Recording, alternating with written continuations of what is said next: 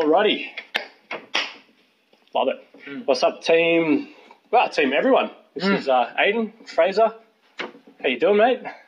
Not bad. Lovely Friday over. Cheers. Stop it. Welcome to the, what are we going to call this? I don't know. I wouldn't call it the Platinum One podcast, but so I guess basically to give everyone a bit of an overview of what we're going for. Between the two of us, I think we've been in the fitness industry for probably about 10 years. Yep. Maybe a little bit more on your... Yeah, I've been in it for 7 years. Yeah, going around 5. Yeah, holy shit. I think today, I really wanted to just, I guess, do a bit of a recap of what brought me into the fitness industry, what I've seen that's worked for myself, for clients, all that sort of thing. And then I guess like how fitness, communication, all that sort of stuff has helped my life as well, because I think that's something that, there's been quite a few challenges that I've gone through, and seeing how much this has helped me is, really, really motivating. That's something that I like to try and bring to my clients as well. Yeah. I know, having spoken to Fraser as well, obviously you've got quite similar, I guess, ideals behind like what is fitness and that sort of thing. Yeah. Even just, mental health and how to take care of yourself and when to identify what's not working and that sort of thing too. So there's going to be a bit of an ad lib sort of, no idea what we're going for here, guys, but hopefully you have some fun. You can listen to us talk some shit and enjoy. So let's start things off. Fraser, give me a bit of an overview. What got you into the fitness industry initially, and what have you made of the last 6-7 years of your fitness life? What a journey. I think we've probably got quite a similar background in how we ended up in the gym and in the fitness space. For me personally, it was actually, I think I was 14, 15 years old. And to be honest, I was not happy with, it was very a visual thing. It was I don't like how I look. And it came from that sort of place. I was I want to change the way I look. I want to have more muscle. Yeah. Was that something that you had been aware of for, was that just kind of growing up as a teenage boy, you were like, I think it was probably, actually from a younger age, because I was I was quite overweight. Yeah. From when I say overweight, I wasn't obese, but I was a bit chubby. Yeah, okay. From probably 11 to 13. Yeah, right. And then had a massive growth spurt. So I was pretty self-conscious. I remember going to the beach, on school camps and stuff. I didn't want to take my shirt off around other people. Okay. I was I'm that chubby guy. A little bit of insecurity around body image. Yeah. I think that's something a lot of people can relate to as well. Yeah, but I think it's often overlooked as well with men. Yeah. And guys in general, it's more that's a feminine thing. Yeah. Guys don't. Boys are boys. They don't care how they look. Yeah, for sure. It's and I think I probably struggled with that a little bit at a younger age as well, because it was I did care quite a lot about my appearance. Yeah, okay. And so being the vanity side of it. Yeah. So I was very self-conscious. Yeah. And probably a little bit quite insecure with how I looked as well. Yeah. So it was very much okay, I want to change how I look, and then I went through a massive growth spurt, and was the very tall, lanky guy, and I was I want to be I want to have a bit of muscle. Yeah. And then through that, I started to go to the gym. Yeah. And didn't really it became an enjoyment thing, and it was less about. It was just going and having a place to do my thing. Yeah. And I suppose it was when I started to see change in my body, and it was a pretty fascinating and addicting thing as well. Yeah. And is that over months, or is that years, or? Really probably over 2 years that I saw a significant change. Okay. When did you get into training? I would have been 14 or 15 years old. And I was I was always playing sports. I was quite, I think I played football, hockey, basketball. I was always active, running. I think there's a couple of triathlons in there as well. Cool. And that was part of it as well. It's I became more athletic and I was better at sports. Yeah. And then when I was a bit bigger, I was stronger than other people in that age range as well. Yeah. And was that still so going through teenage years, was it still quite ego-driven? Oh, yeah, massively, yeah. And I think even to this day, it's that's definitely much more tame, but it's still a thing, right? For sure. Everyone's got an ego, and I think that's a bit of internal struggle that everyone goes through. Big time. And part of growing up. Yeah, for sure. Um, So what got you, when did you make the, right. I'm going to be a PT? Because this is something that, like, I really see, like, PT is such a low entry level. Right? Like, it's a piece of piss to become a trainer. Yeah. Right? And so you see an industry that's saturated with people that are, like, it's easy to be rubbish. Yeah. Whereas, like the barrier to entry is so low. yeah, whereas when you... And the quality is very variant as well. Like, Yeah. you can have, there's some awesome, like, there's a lot of awesome trainers. There's a lot of, It's very hit and miss. yeah, there's Like, a lot of not so awesome roll the trainers dice, that right? have just come in. And I was one of them. Oh, yeah, big Like, time. I've learned a lot since I entered the industry. Yeah. So when I graduated high school, I was like, sweet, I'm either going to have a gap year or I'm going to go and do exercise science. Yep. So in New Zealand, I think similar to what is Cert 3 and 4 here, it's called exercise science level 5. Okay. Which was like through something similar to TAFE, Yeah. what we have here. And did you always have PT as well? No. Okay. So I was like, I'm interested, like I love going to the gym, I'm real interested in exercise, Yeah. changes in body, getting stronger. Yeah. Read a lot of bodybuilding.com, all sorts Yeah, of fitness, men's health, and a whole lot of, like, some of it's good, some of it's rubbish. Yeah. But I was very into it. And then it was like, yeah, okay. Went on a big holiday at the end of high school and was like, screw it, I'm going to come back and study exercise science. Yeah. And then figure out what I'm going to do for a career. Cool.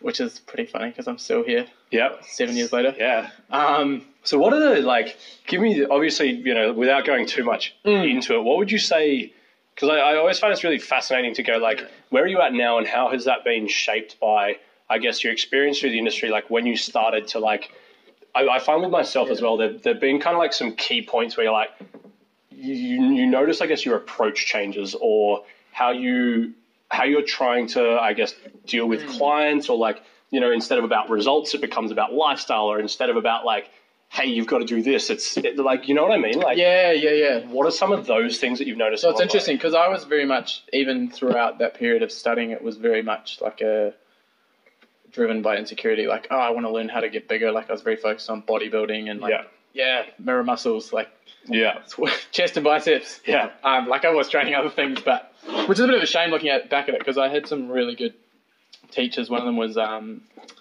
is still the New Zealand world record holder for, like, Olympic weightlifting for, like, power clean. Oh, wow. Snatch, clean and jerk, which I just missed out on because at the time I was very like, oh, like, bigger bench press, and it was like, damn it, looking back, I'm like, I wish I picked that guy's brain a bit more. Yeah. Not, like, I did learn some good stuff. But I suppose the key change in my approach would have been probably when I'd been in the industry for about 2 years. Like, I'd been getting clients' results, don't get me wrong, but, like, when I first came out of high school, like, out of study, I was, like, 18, barely 19 years old. Like, I didn't know how to talk to people. I was, like, straight into corporate in Wellington, and it was, like, I'm dealing with people in their 30s, like, young to old professionals, and, like, that's a big challenge. And I think that's the most crucial part. Yeah. And the most overlooked part in study as well. Like, the study that we did didn't really address communication a whole lot. It was more like...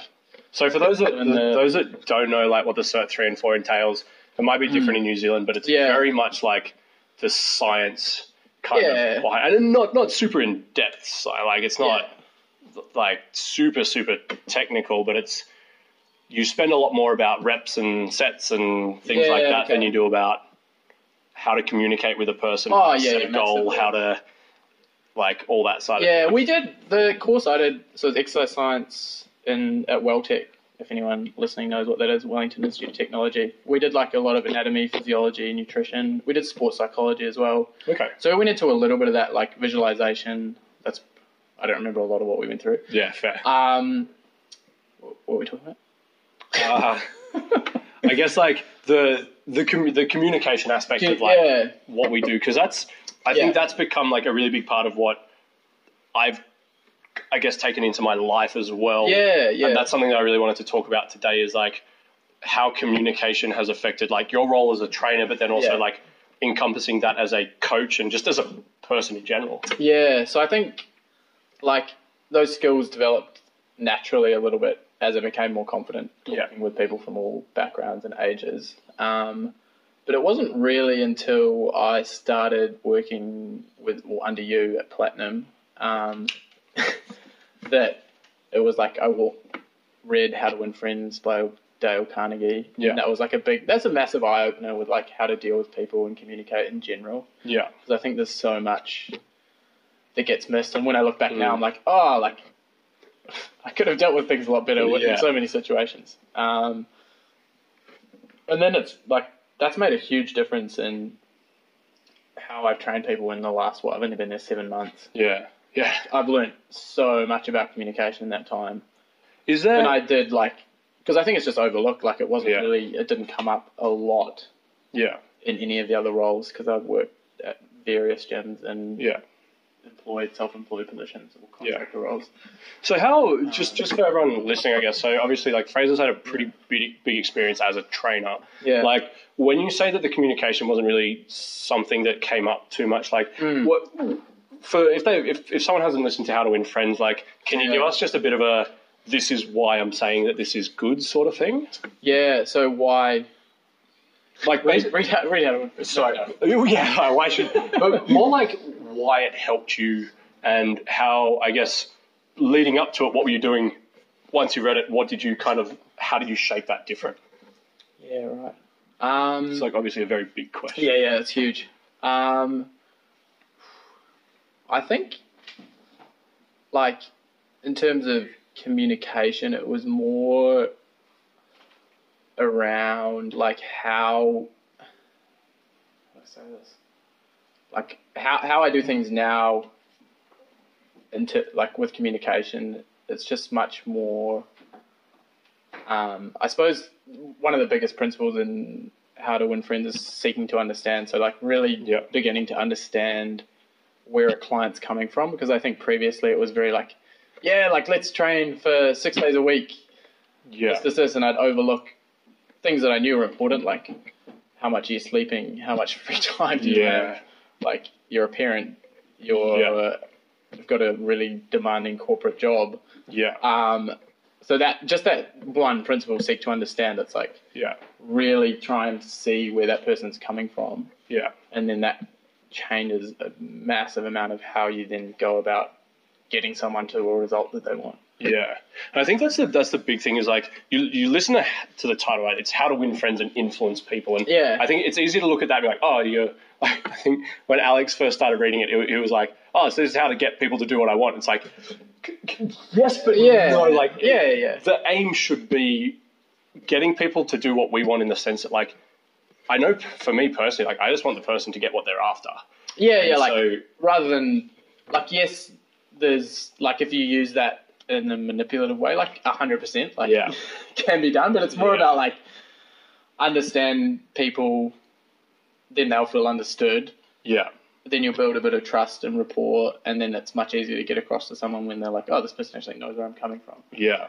Have you found, like, so a lot, I guess I see a lot along the way of, a client comes in and they want certain things or just a person, right, and they're after certain stuff, and you're like, as the health expert, it's kind of our job to make recommendations and that sort of thing.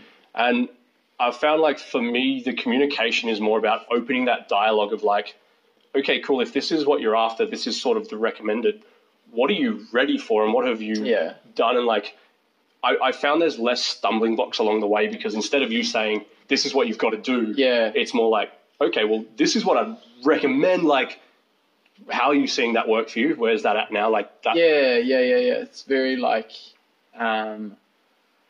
which is, I suppose that probably has come up prior to, but this is when it's really connected and clicked for me more recently. It's like, if you can really listen to someone and understand where they're coming from, and then not, when you have the urge to tell them, like, oh, that's bad. Like, if they're explaining what they're doing, you don't butt in and like, hey, change that. It's like, no, let's just chill out. I'll figure out where you're coming from. Yeah. And then maybe subtly guide you to thinking about what you're doing differently rather than being like, oh, that's wrong, don't do that. Like, oh, you're only getting 5 hours sleep. Like, sleep more. It's like, no shit. Yeah, I know I'm not sleeping enough. Yeah. Like, oh, why are you having 20 beers every weekend? Like, yeah. Like, and I think there's another book, I haven't actually read it, but I know you've gone through it a little bit, motivational interviewing in healthcare, which is like resisting the urge to jump in and butt people when you're like, oh, that's not the right thing, because most people do things that they know aren't great for their health and well-being, but no shit. Yeah, it's like 20 beers. I'm doing it. Yeah, I'm doing it anyway. Like, I think don't take away my 20 beers. Yeah, I think that's a really interesting thing. Like, again, talking about how this is going to affect people is like, I see it so often that everyone's ready to jump in with what they want to say. Yeah. Like, there's so much, you watch people listen and they're waiting for their time to like, that's the thing. Like, I was ready to say that. It's like trying to listen with the intent of understanding. Yeah. It's an art, right? Like, it's how can I understand where you're coming from? Because until I can, like, you coming in and being like, oh yeah, look, I want to lose weight. Like, oh yeah, cool, we've got clients. It's like, no, you don't know shit about me. Like, what are your drivers? What has like all of that? I think that just like opens a whole new kettle of worms in terms of like relationship things as well. Like, what are your relationships like with the people around you? Do you actually understand your loved ones and your friends, or is it always just about you? Yeah.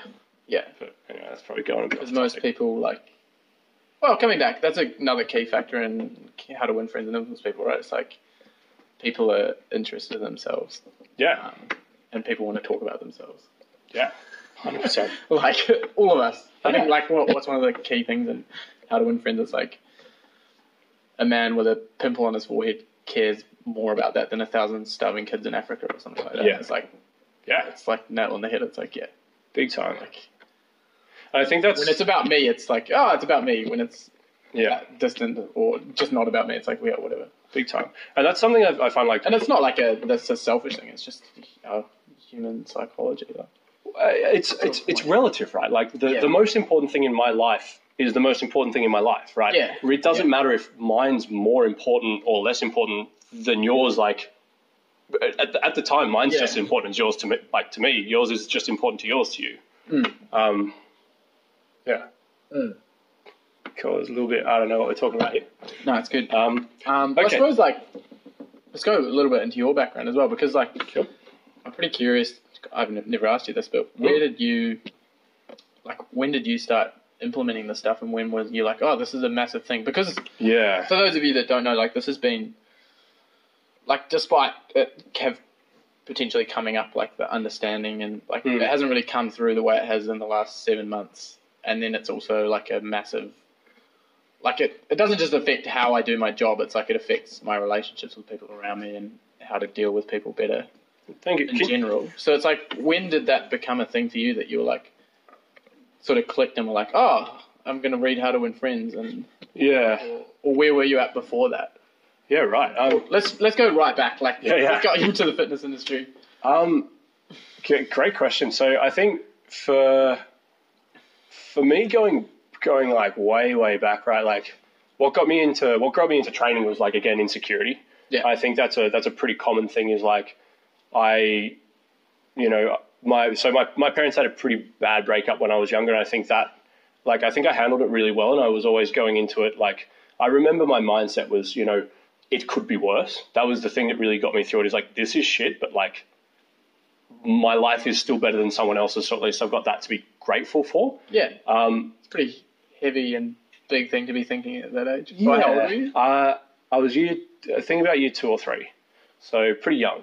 Yeah, very young. Holy shit.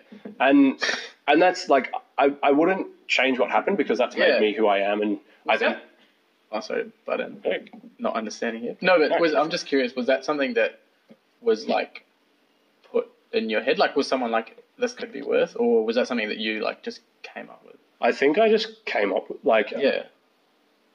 probably it was just one of those things, is like, how do you cope with shit? Yeah. Right. Like for me, it was very much like, there's plenty of times where you can look at the downside of things. Like, there's a lot of crap that goes on in the world, and it's very, very easy to take, you have the world's worst week. There's maybe one tiny little ray of something good there.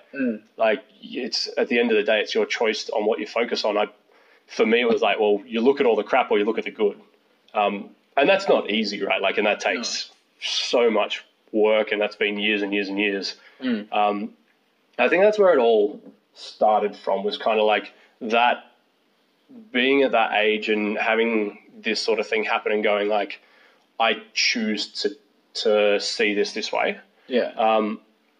And then from there, like I was a pain in the ass as a kid. Like, you know, I was annoying and I was like all that sort of stuff. And for me, like going through high school, I was always like really, really insecure in who I was just as a person. Like I very much coasted. So I was like quite smart, did OC class in year 5 and 6, and then just like off the back of that, just cruised through high school and essentially felt as though, I'm sure everyone feels it, is like, I felt as though my life was I was made to do something, but I never knew what, and I felt I was just wasting my time. Yeah. And so, like, I always loved health and fitness. It was my thing that I went to because it made me feel good about myself. And it was like, at the start, it was very much that ego thing of, you know, I'm the guy that trains. I go to the gym. You know, my nickname in high school was Jim because I go to the gym like 5-6 days because that was just what I did. And at the start, it was for ego. It was not driven from a good place. Yeah. It was driven from a lot of insecurity, and it was my thing that made me feel good. And, you know, from there I did bodybuilding comps, and I did them for bad reasons, and I didn't come off the back end of them well, as in, you know, I didn't place inside like, oh, like this is all about how I look and this is bad. Did you have coaching at that time? Like, did you have trainers and people around you that helped you with it? I did, yeah. Did any of them ever go into like the mindset and like the... Because I think in bodybuilding especially, which is like...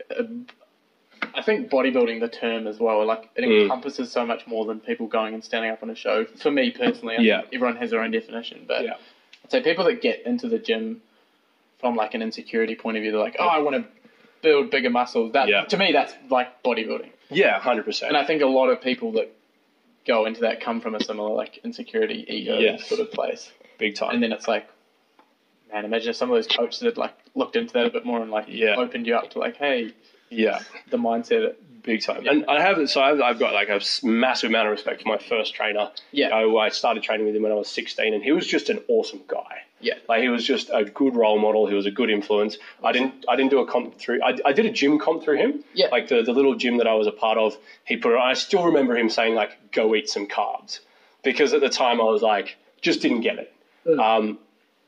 And that's something that, like, looking back, I'm like, oh my God, if I'd just done that, I would be so much bigger and like, that'd be great.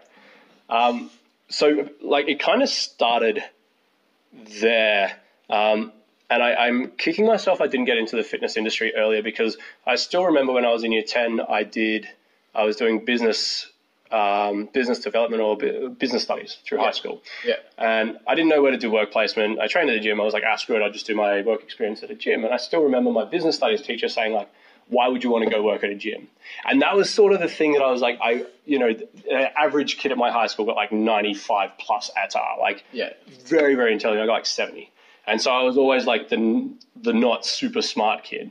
Was that from like a place of like, I'm kind of coasting and like not really trying as well? Like big time. Yeah. I'm not made for learning, right? Like I'm not good at sit down and study and like. Yeah, people that don't know Aiden, like, this is probably pretty difficult for you right now. Like I'm super comfortable. Maybe not. I love it because sitting down, but I'm getting better at it. But I love talking about things that I'm passionate about. But for me, I'm very much like up and move and energy and all that sort of thing. For me to sit down and concentrate, it breaks me. Yeah. I'm getting better at it, but it's still like, it was something that I think I don't think I was made for schooling. Yeah. Right. The system that it is. Yeah. It is very one-dimensional, and it's like... It's sit and learn and do the things. Yeah. I'm not great at it. Not everyone learns like that. No. I'm very much like visual, kinesthetic. I talk on the phone and I move around, right? Like I don't sit still. Anyway, sorry. So like massive tangent. So I started... So basically all through my work career, it was me trying to figure out what the hell I was doing with myself. So I think I've had, at last count, maybe 20 plus different jobs. You know, I worked at a leather worker. I worked at a fish tank store. I worked at KFC. I worked at a pizza delivery store. I worked at real estate. I worked as a plumber's offsider. I worked at a girls' school doing just casual laboring. I worked as office data admin. I did a bit of work on web design. I did some door knocking for charity. I did real estate. I did like a whole heap of things that were basically... could have been seen as a waste of time, but every single thing I did, I was like, I have to get something out of this. So like the door knocking it could have been fucking horrible. It was 6 to 9 months of like zero pay for 15 hours a day selling charity door to door. And a shitload of rejection. Shitload of rejection.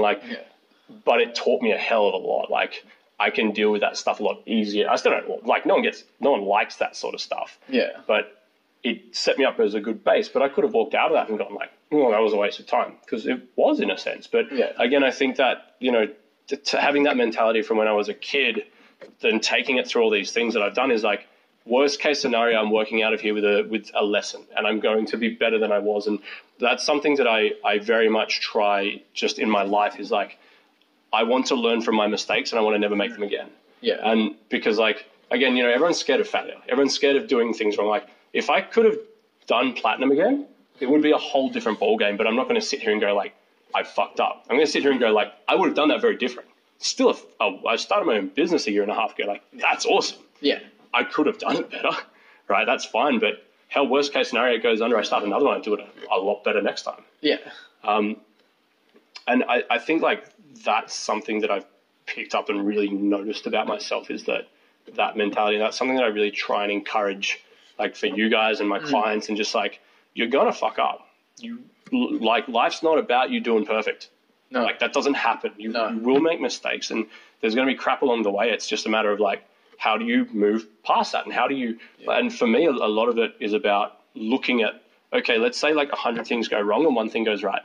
What's going to be better for you? Looking at the one right thing, or looking at all the wrong things and going, ugh? Yeah. Or looking at all the wrong things and go, cool, I'll never make that mistake again. Yeah. Because then you do it. You do that again. There's 100 different ways. You're probably going to find the right way in there, instead of just like, oh, I fucked it up. It's like, of course you did. Yeah. This is normal. Like, just don't do it again that time. Anyways, does that answer your question? Yeah. What was your question? What was my question? I don't know. How did you get into the fitness industry? Yeah. Okay. Yeah, so at what point? Yeah. So you've done a whole crap things. Load of stuff. So eventually it was like, PT was always my, oh man, I should really do this. Like, I would train friends in the park. What was the block there initially? Was it like, did it go back to that high school teacher that was like, why would you work at a gym? Like, do you think that was part of it? You're like, oh, I'm not, like, I'm better than that. Like, yeah. Because he obviously didn't think highly of it. Yeah. I think it was that, and I think it was always that PT is not a real job. Yeah. Because and I think that's something that I really am hoping to change that with what we do at Platinum. But I think it's very much to pursue a career in the fitness industry means you're going to be a PT for like 2-3 years, and then what do you do? Like, you're either a PT or you open a gym. Like, there's not a huge career pathway there, and I don't think it's really recognized too well. Like, I remember the first year that I was a PT, the amount of times I stopped telling people I was a trainer, because I was sick of getting that like, right? Because everyone knows a trainer who's just a bit of a knob, or like, oh yeah, my trainer told me, like, and that, like, eventually... It's not a very, like, I mean, I think car salesmen are, like, some of the least respected professions. But, yeah, it's very much a, like, it doesn't have a great rap. And I think the stats in terms of personal trainers that enter and leave the industry, it's like... it's like 3 months turnover, maybe. 3 to 6 months. And it's, like, close to... Is it 90%? It's something ridiculous. It's outrageous. Like, so many people enter, can't make it, or it's just such a struggle, and then they're out. Yeah, big time. And I can see exactly why, and that's something that I really wanted with Platinum, is to make a place where it's like for me, Platinum's about the clients, but it was always about, like, I can do clients myself, right? Like, I run my own show and I'm pretty fine. But to me, I always wanted to, because I felt so lost, right? Like, going through my career progression from 18 to 23, 24 when I jumped into the industry, was like, I had no idea what I wanted to do with myself. And eventually got to a stage where I was working a pretty comfortable job in Modern, which was like roofing, and I was in charge of sales and, I don't know, all sorts of crap. And I remember I woke up one day and I was like, I could do this for the next 15 years of my life and not break a sweat. And I would look back in 15 years and say, I regret every day. And that was, to me, where I was like, I have no idea what I'm going to do with myself, but I know my undercurrent for my life has been this whole fitness, health, encouraging other people, motivating other people. I want to go do something with that. If I can make a career out of it, fucking awesome. Yeah. If I can't, at least I spent a couple of years doing something that I legitimately love and want to wake up every day doing. And then from there, I think I did my Cert 3 and 4 in about a month online, quit my job, and went and worked at Vision for 3 years. And that was, I guess that's sort of how I got into the industry. It was just like, I've always loved this, and why am I so scared of doing this? Because it was that, fear and insecurity of, people just think I'm a trainer and I'm going to be the failure that I always was in high school, and I'm never going to amount to anything. And then it's like, it's not life's about more than that. Like, I'd rather be earning minimum wage doing something that I fucking love every day of my life. And like, for me, it's, I feel as though if you find your passion, you find what you're good at, you find what brings value to others, you'll make money. But it's got to come from the first part, not the chase the money and then find what you love. It's like, no, find what you love and let it kill you. I guess that's what got me into the fitness industry. As far as the communication thing. Yeah, that was part of the question as well. But I wanted to know, and for people listening as well, but I didn't actually know your whole backstory of how you came in. Yeah. That was pretty much how I got into it. And then at what point during, I suppose, did that communication stuff come through, like the door knocking, the sales? Because you had a few roles that were quite sales focused, or? Yeah, definitely. I guess the communication came from like, I may be harsh on myself, but I was very, very awkward in high school. Like, I was always the kid putting his foot in it. I was always the one, like, I'd say the dumb things just for the sake of, like, there was no filter. Yeah. And I was like... It's funny, I was like the same. Yeah. Especially up until, like, I became more self-conscious. I was, like, last clown. Yeah, big time. Yeah. And I think that's probably, again, from that insecurity of, like, I feel as though I don't really fit in, so I'll say something stupid pay attention to me, I'm something. It's like I really didn't like that about myself, and I think that communication since then has been, I don't like that I'd say that thing and there's the hole in the communication, like the conversation stops. Yeah. You're that guy, all right? And eventually it's just, I guess, like identifying that there are parts of yourself that you'd like to change. Yeah. Going, how do I do that? And I think I really only got into the self-development pretty hard when I was at Vision, because the guys there were, pretty big on growth and that sort of thing. And so that was somewhere, I'd listen to the YouTube videos and not podcasts yet, but like YouTube, Audible, things like that, of how can I communicate with someone better, because then I can help them more. Yeah. Like, for me, it eventually became like a big service thing of if I can help identify how to say this thing to this person, I'll be doing my job better and I'll help them get where they want, because it's such a rewarding job. Like, being able to help someone do something that they never thought they could do is like, it's freaking awesome. Yeah.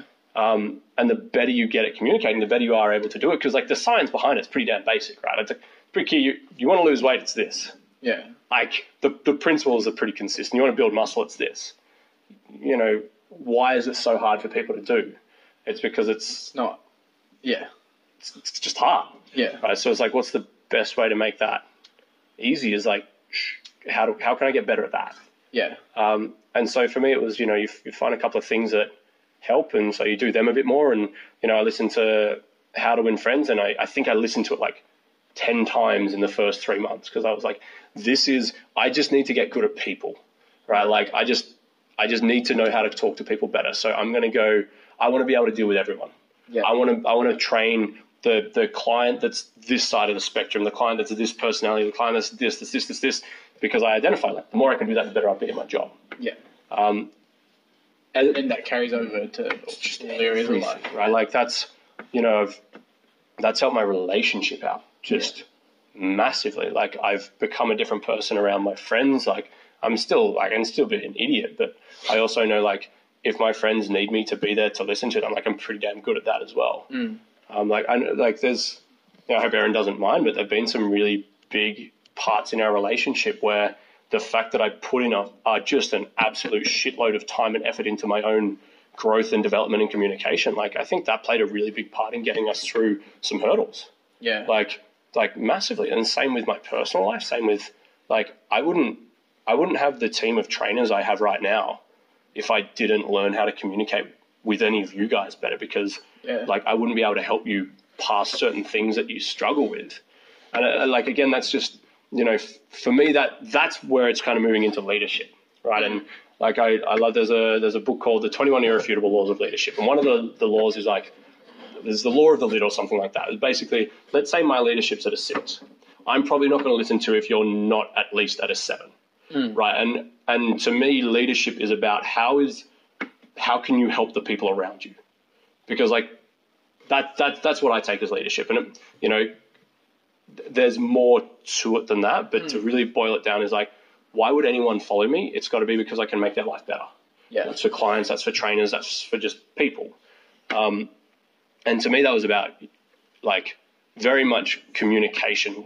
And an example of that would be like, say you guys come in and it happens all the time where people do things you don't want them to do. But like I look at someone training a client, I'm like, oh fuck, I can't believe you said that. Like, don't say that thing. But as soon as you again, seek to understand the biggest principle is like, don't jump on someone and say, you did that wrong. Yeah. No one likes that. Yeah. Like, I don't care who you are. As soon as you start going like, you did that bad, it's like, who are you? Like, unless you're the most open person in the world, if I come up to you, I'm like, hey mate, why didn't you put your weights away? You're like, fuck man, I've worked a big week. Like, that's your first response. It's not like, oh shit, you're right. Thanks for telling me that. It's just, cool, cheers.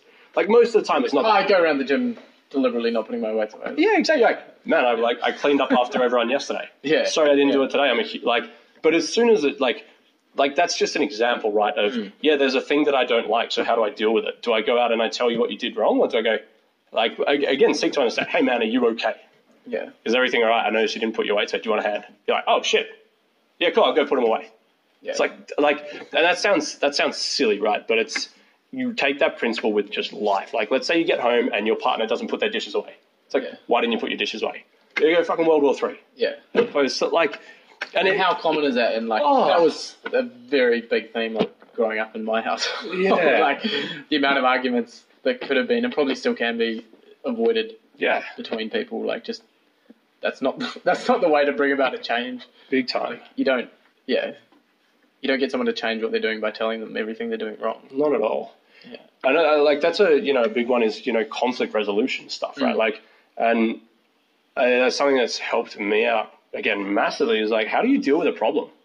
Like, how do I if you're doing something I don't like, how do I come up and how do I deal with that? Because that's something everyone struggles with. It's like, and the biggest thing is like, can you make that emotional connection? Can you understand? Because if I can understand where you're coming from, I can understand why you're approaching the problem that way, and then maybe I can help. Yeah. Like, again, let's say, standard problem, or whatever, like, let's say that you say something to me and it makes me emotionally upset.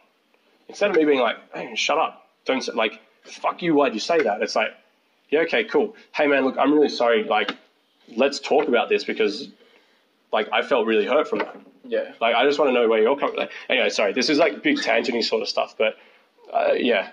So what questions do we want to answer? Is that it? Yeah, well, I think that sort of, like, how did communication become a thing? Yeah. In personal training. And I think it's sort of a funny one, right? But I think that can kind of go across any industry and any area of life, and that's where it's like, it's not so much like, it's a thing in personal training because what we do is client facing and it's like a service industry, but then that goes across so many different things. Big time. Like, how many times you hear a client talking about just something going on in their life, you're like, I hope you didn't say that to them that way. Like, did you try and think about where they're coming from? Like, But people just aren't super open for it because I find like a lot of times we're in our own lane. And we're, 100%. This is my life and this is, they upset me. It's like, okay. It's like, are you just going to keep on telling them not to do that? Because that, like, same as like, you tell your kids to clean their room. Are they going to do it? Probably not. You're going to have to tell them again. It's like, I don't understand why they don't clean their room. Well, that's because it's a thing you want. Yeah. Like, can you show them why it's going to be helpful for them, or are you enforcing your principles on them? Yeah. Because, like, if you're enforcing your principles on them, like, just because I think this is a thing that's important doesn't mean you should. Yeah. Unless we can have a good conversation, like, and that's something I try and do with the team all the time is, like, I don't like implementing rules for the guys because it's like, it's just about me saying, hey, this is what we have to do. It's like, well, unless you guys back that, I wouldn't expect you to do it. Yeah. If I just said, hey guys, all right, everyone's got to do X, Y, Z next time you're in the gym. It's like, good luck with that. Yeah. And then you wouldn't do it. I'd be like, well, Now you're not doing it. Now I'm frustrated. As opposed to like, no, for me, it's always about collaboration. It's like, if I want to change something in the gym, I'll bring it to you guys. Yeah. I say, hey guys, this is what I'm thinking because I'm seeing this maybe not work too well for you. What are your thoughts? And then we go open discussion. It's like, okay, cool. Well, why do I want to make the changes? Because I want to try and make the guys' lives easier. I'm not implementing shit for the sake of I want to go on a power trip because I don't really care. Yeah. Right? Like, and then it's about open discussion. What does everyone think would work best? Like we're talking about redesigning the role of what a personal trainer is in the gym right now. Yeah. You know, and that's been a thing that like I look at that and go, okay, I don't know what to expect of you guys. What's realistic? Yeah. And like again, I think it comes down to like, why are you doing it? Because if I'm doing it because like it'll make my life easier in the short term, that'll be wrong. Because it'll bite me in the ass. So I go, all right, guys, I need everyone to do. Everyone's got to be this with their clients. Got to message them every day. You got to blah blah blah. If you guys don't have buy-in, if you don't understand why it's important, I give it a week. Yeah. Same with your clients. Like if you sit down and you say to the client, all right, you got to prep your food every day. Okay. Track everything, weigh everything. Oh yeah, it's like, all right, see you, champ. So you give it a week or two. Yeah. As opposed to like having that collaboration of like, what do you guys want to get out of this? Like I assume for you want a place where you can work and feel fulfilled and be awesome at what you do. And like, it's about all of us. I think that's just like a big thing in business. I see a lot is like, I'm not the best business owner in the world by any stretch of the imagination, but like I've always said it is like, if I was purely selfish and reliant on the money, right, I would still do the same things I did because for me, if you guys love it at Platinum and you care about me and respect me and you just want to help, you'll probably do more for me than if I was just like, well, here's what I'm paying you for.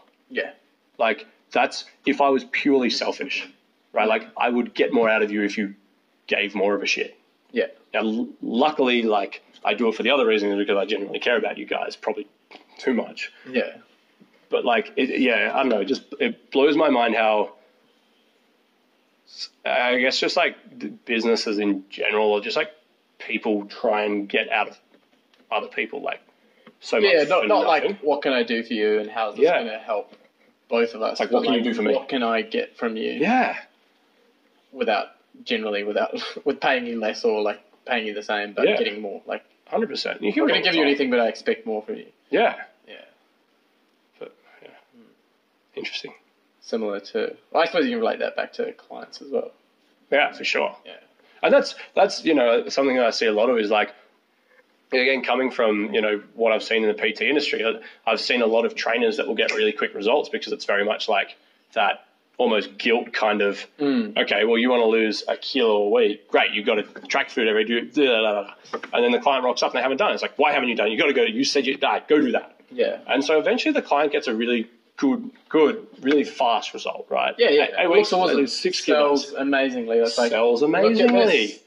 This X-person transformation photo, 10 kilos. Yeah. Really strict diet. Yep. Non-sustainable training, non-sustainable nutrition. And what do they do at the end? What happens after binge. that? Binge, they blow it out. You go back the other way, but worse than when you began. Big time. And that comes down to like that whole sustainability thing that we talk about it all the time with Platinum, and even just what we do with ourselves is like, you know, can you do this for the rest of your life? It's like, start with the minimum. Like if you're struggling to train twice a week, I can like train once. If you're, that's what needs to happen. Yeah, because that's where it starts. Period, right? And it's like, that doesn't mean it's like, oh, you're stuck here forever. And same with going back to the weight loss thing, like, it's fine if someone wants to really smash it for 8 weeks, it's fine, but you just need to talk about what happens after that. 100%. Like, what happens after this diet? Yeah, and how do you... I go back to eating how I was eating before. It's like, no, we need to like plan ahead of... Big time. Yeah, we're going to hit it hard, but then what's going to happen after that? 100%. If you don't address that, then you're setting people up for a shit ride long term. And that's something that I see so much is when people come in as that binge mentality is like, like I've taken to asking people when the last time they ate to maintain their body weight. So everyone's trying to lose weight. And they're all like, again, what do we get taught? It's like, eat less, move more. That's the principle that everyone is taught. You want to lose weight? Eat less, move more. Yeah. And so what happens, like, you get all these people that Monday to Friday, they're eating as little as possible, and they're going like their salads, they're going their nuts, they're going like that sort of thing. They're creating this really... And doing It's the cardio. Way too much. Way too, because they're jumping on the whatever the fad diet is that sells. It's like, oh mate, I lost 10 kilos in 10 weeks doing 6 days a week of F45, and then I did their food because it's 1,200 calories. Yeah, you'll lose weight on that. Like, then what? Fucking fantastic. Ruin yourself. Yeah. Like, you will feel like crap, and what goes up must come down. And And it's then, like, oh, what did Sharon do? Oh, Sharon did that. Oh, fuck, I'm going to do what Sharon yeah, did. Sharon cut carbs for 8 weeks. Yeah, you cut carbs for 8 weeks, you'll lose 8 kilos. Oh, and then it just perpetuates. Like, oh, I've got to cut carbs. Yeah. Oh, I want to lose weight, got to cut carbs. Yeah. That's what Sharon looks amazing. Yeah. Wow. Yep. And then She's you're doing F45. 100%. And that was something that, like, the old place I used to work at, like, I would get clients that had been with them for ages, and it was a year plus worth of work to get them out of this cycle of, like, good food bad, carbs bad, alcohol bad. Like, if I ate that, you can fuck people up. Serious damage. Oh, to it's yourself. horrible. And it's very it's rampant in the fitness industry. Yeah. And again, I think this really comes back to, like, it's so low entry. It's so, you don't need to know shit to get in here. Like, I don't know. And I'm not coming at this, and I know you aren't either. I'm not coming at this from like these terrible people out there. Like, I used to be that person. Me too. And I still fuck up with clients, like 100%. And I think it's good to acknowledge that both of us, like, well, we got so much. No, we're not perfect by any stretch. I think we're like we were talking about it. Like, I've learned a lot in my time in the industry. And yeah, like I'm happy to have gone through all of that. Oh, for sure. I think the difference is that mentality of, like, we know that there's a lot we don't know. We know the more you learn, the more you know that you really more. It's that thing, right? The more you know, the more you don't do. Yeah. You got no clue. Yeah. You try. Yeah. And that's something that, like, we were talking about it today. People who are like, "This is the way it's done." It's like, there's no you're wrong.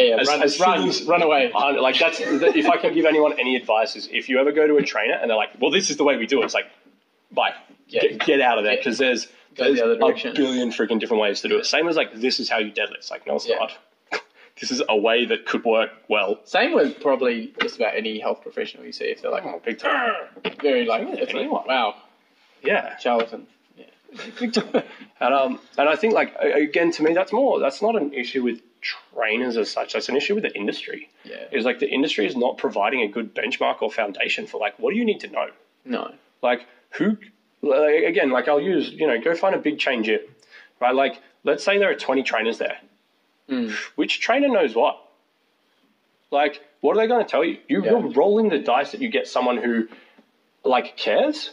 Like, sure, they all care. Sorry, that's I hope they all care. Yeah, but there's also another side of the fitness industry where, like, it can be quite lucrative, and you get people that are good at selling. Yeah, true. They're great at selling. They've got the image. Yeah. And they will do fucking anything. It's that classic, like, Instagram bikini chick who's, like, selling booty programs and nutrition plans. I love it. It's like, my favorite. Oh, where'd you get the knowledge for that? It's like, I read a couple of blogs and just threw a bit of shit out there. Here's my comp rep. I cut carbs for 16 weeks. Like, I did a comp. Oh, sex sells. Like, knowledge doesn't sell itself, right? And that's something that I've been finding really hard with Platinum is, like, when we first started, it was, like, weight loss oriented, because that's what people want. Like, you pick the average person out there, they want to lose, like, 5-10 kilos. Yeah. It's really become about us trying to move as far away from weight loss as possible. It's like, weight loss is an indicator, and, like, by all means, if you want to lose 5 kilos, cool, let's get you losing 5 kilos, and it's simple and it's straightforward. Yeah. But that's not your be all end all. You're not a good or a bad person because you're 5 kilos lighter or heavier. Yeah. Right. And that's something that's been hard because we don't market hard on 10 kilos, 10 weeks. Because the amount of times I've seen people do it and they just don't set themselves up for that long-term period. Like, I've had clients that have lost 10 kilos in 8 weeks. Yeah. That's fine. I think, in saying that, like, if that's what gets people in the door and then you can educate them and change their mindset, then, like, sweet, so be it. Thank God they didn't go somewhere else that didn't do that. Yeah, and that's something that I think I'm quite good at and that we do for our clients well. Is 100%. Like, people come in, they go, I want to lose 10 kilos. Like, okay, cool. Yeah. And I won't go bad. I won't go good. It'll go, cool, tell me about it. Yeah. What have you done that leads you to say that? It's like, I feel shit about it. Okay, well, how long have you taken to put on 10 kilos? Like 10 years. Yeah. All right, great. Well, the average rate loss, like, if you can lose, say, 300 to 500 grams a week but lose it forever, and then you do that for a year, there's, like, 15 to 25 kilos. Yeah. Like, That's And maybe we're going to implement some diet breaks in there, and there's so much you can do. Exactly, and that's and again, I think that comes down to it's that whole motivation thing. If people feel as though they're fucking up, if they're not like, I'm doing 6 days a week, it's like your motivation is going to up and down all year. Like, I reckon you'll be lucky if you've got 4 months of like, I'm super motivated. Yeah. And like, by all means, use that motivation to set you up with some stuff that you need accountability for. Like, I get a trainer once a week, and I train with Alex once a week, and I do my own training twice. Because right now I'm not motivated to do 4 days a week and prep my own things and do all that sort of stuff. And I know that. Yeah. And I think that I'm at the stage where like, I know I don't have the discipline for it yet. And I'm totally fine with that. I'm more than happy to outsource my motivation to someone else until it becomes my lifestyle. Yeah. But everyone thinks that they need to, I guess, like, I have to be motivated for it. Yeah. It's like, no, man, like, your motivation will come and go. And the issue is if you're benchmarking whether you keep going on if you lose weight, let's say you have a person who weighs 80 kilos. Yeah. On the scales, they will weigh 78 to 82, probably, like that 4 kilo fluctuation. Yeah, massive. Right? So let's say I weigh 80 kilos and day dot, I weigh in at 79, right? And I go, okay, cool, I'm really motivated. I've got to do this. I've got to weigh 76, right? I want to lose 3 kilos in a month, right? And the thing says I've got to do 6 days of exercise and I've got to do all this stuff with my food, right? Let's assume that it's sustainable, right? Let's say what I'm doing is still good. And over the 4 weeks, so my weight starts at 80, but I weigh in at 79. Right, and then 4 weeks goes by. Let's say I lose a kilo a week. It should be about 500 grams per week. Like, let's say I lose a kilo a week. So my body weight's from 80 down to 76. My fluctuation the first day I was 79. The fourth day I'm at the higher end because I've water menstrual cycle, right? So from 80 to 76. Yeah. So I'm 79. Now I'm 78. I've lost 1 kilo. That is, I've seen clients jump on the scales at 8 weeks, lose 1 kilo, and be like, oh. Now, luckily, we do all sorts of indicators like your measurements, your photos, all that sort of thing. But like, is in a society where we dictate a lot of it based on weight, that's scary. Yeah. And there goes your motivation. Like the scales. And that's if you lose a kilo a week. That's massive, right? Yeah. Like, and then they jump on and it's like, well, I've been working this hard and I've only lost a kilo. There goes my motivation. Yeah. And it's like, why don't you look at it like, what's a habit I can create over 4 weeks? Like, I want to start moving twice. Start with that. Yeah. Like, it just, it crushes me. Yeah. It's just, huge. It's like just brutal. At what point did we start to become obsessed with measuring our health by weight on the scales? And I'm not saying that it's irrelevant because it is totally relevant. Like, oh, for sure. And if you're obese and you're 130 kilos, you know damn well that that's not healthy. Big time. But just because your weight hasn't moved, but you've started implementing a whole lot of stuff for your health, like exercise, starting to think about your eating habits, big time, changing some lifestyle factors, like don't let the scales. That's a great start. Crush your progress. Because that's like when you started move as quickly as when you first started training. How many days a week did you train? In the gym? Yeah, like 7 or like 2? Fucking every day. Yeah, 6 or 7 days. Like yeah, exactly. Let's get jacked. And I went through those phases, right, where it's like you jump on the 6-7 days and you train for like 30 days in a row and stuff. Yeah. And then the issue that I've had is when I'm not at the stage in my life where I can train 6 days a week, training twice, I feel like crap because I'm like, this is nowhere near enough. Yeah. Right? Because I'm comparing to where I've been. I'm not doing enough. Yeah. I'm failing. I saw that person do that. Like, I want to do that. Yeah. Or I used to prep food every day and I'd measure everything. That was like a 9.5. Now I'm at a 5. Well, if I'm not doing a 9.5, I'm rubbish. Yeah. It's like, nah, man, like now's a bad time for you to be at a 9.5. Yeah. Be at a 5. Be at a 5 for a month. And then maybe you can get a bit better and you can be at a 5.5. Like it's that like building momentum that everyone sort of loses sight of. Is like they want the results so fast. It's like you're a direct manifestation of your habits. Yeah. Like, and I think people can flick a switch and wake up and it's like, holy shit, I'm going to change my life. Yeah.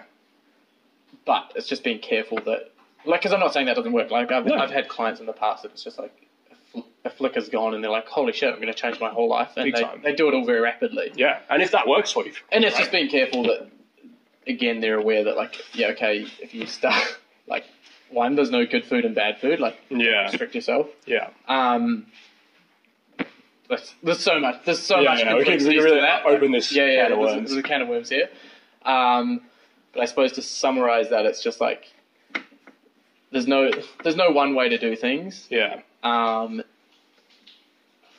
I going with that? I don't know. And you just need to be aware and careful that you're not setting yourself up for failure.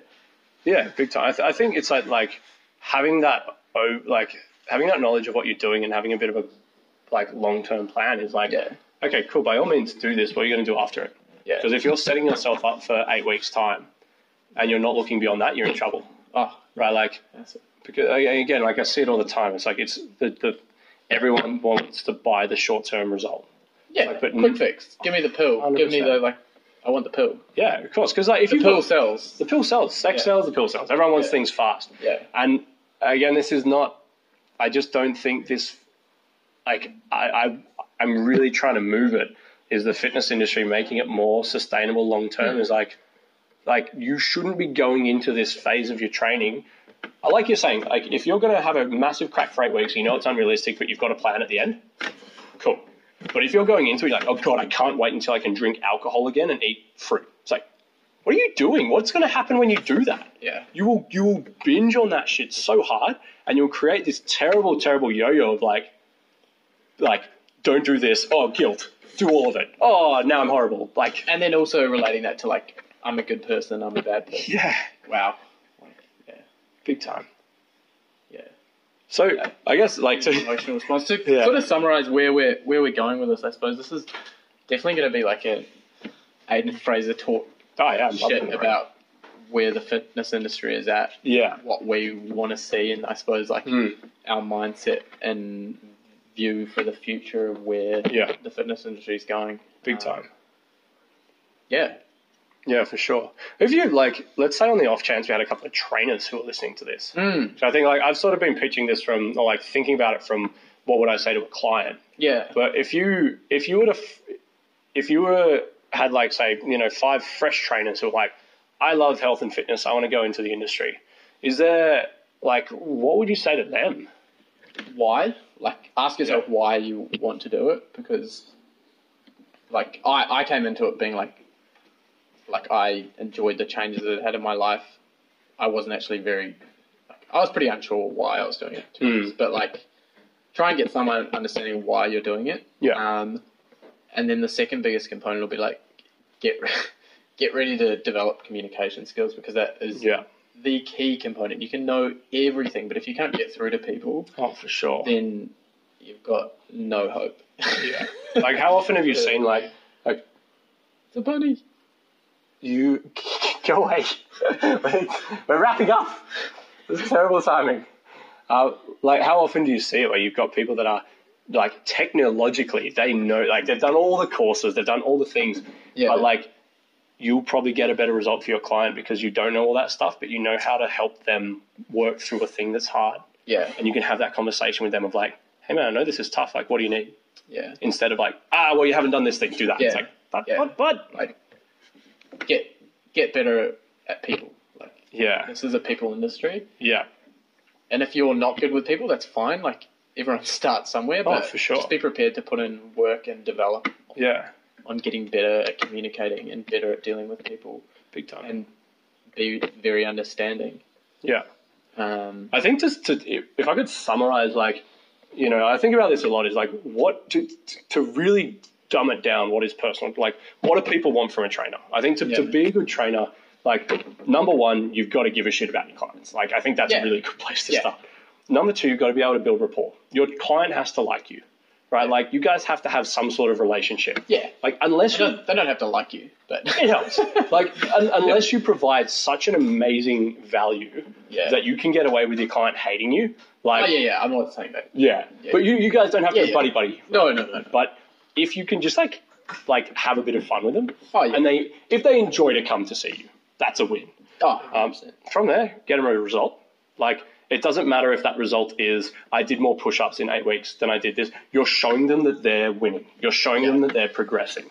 That could be a result in I ran a K instead of 500 meters. That could be anything. Yeah. Get them a result, and that's a really good start. Yeah. So give a shit about your clients, build rapport, have a relationship, show them results.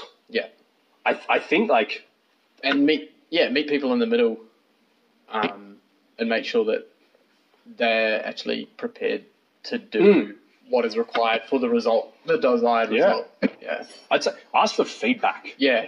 Number 4, ask them how it's going. Because if you're the only reason you should ever not ask for feedback is if you don't want it, and you're in trouble. Yeah. If you don't want feedback, then I think the first couple of months that I started as a trainer, I would harass other trainers, I'd harass clients, I'd go up to everyone like, how can I be a better trainer? Yeah. You've never trained with me before, but what do you like? And they're like, oh, well, I like it when someone pushes me. I'm like, all right, cool, I'm going to push my client. Even just having that I'll check in with my clients, how are you finding things, and is there anything I can do? Oh, you're going too soft on me. It's like, oh shit, really? Well, I can change that. All right, yeah. And it's like, unless there's a good reason as to why, and you can this is why we're taking the exactly. You're not ready to push. But again, your movement. If your client thinks that they're not getting pushed hard enough, and you've got a reason, you should explain they better bloody understand why. Yeah, because otherwise they'll be sitting there going like, well, this is... Why the fuck am I paying this person? Yeah, exactly. How am I not getting results? Oh, okay, well, this is why. Yeah, I need to pee. Yeah, okay. That's good. Good wrap up. Go.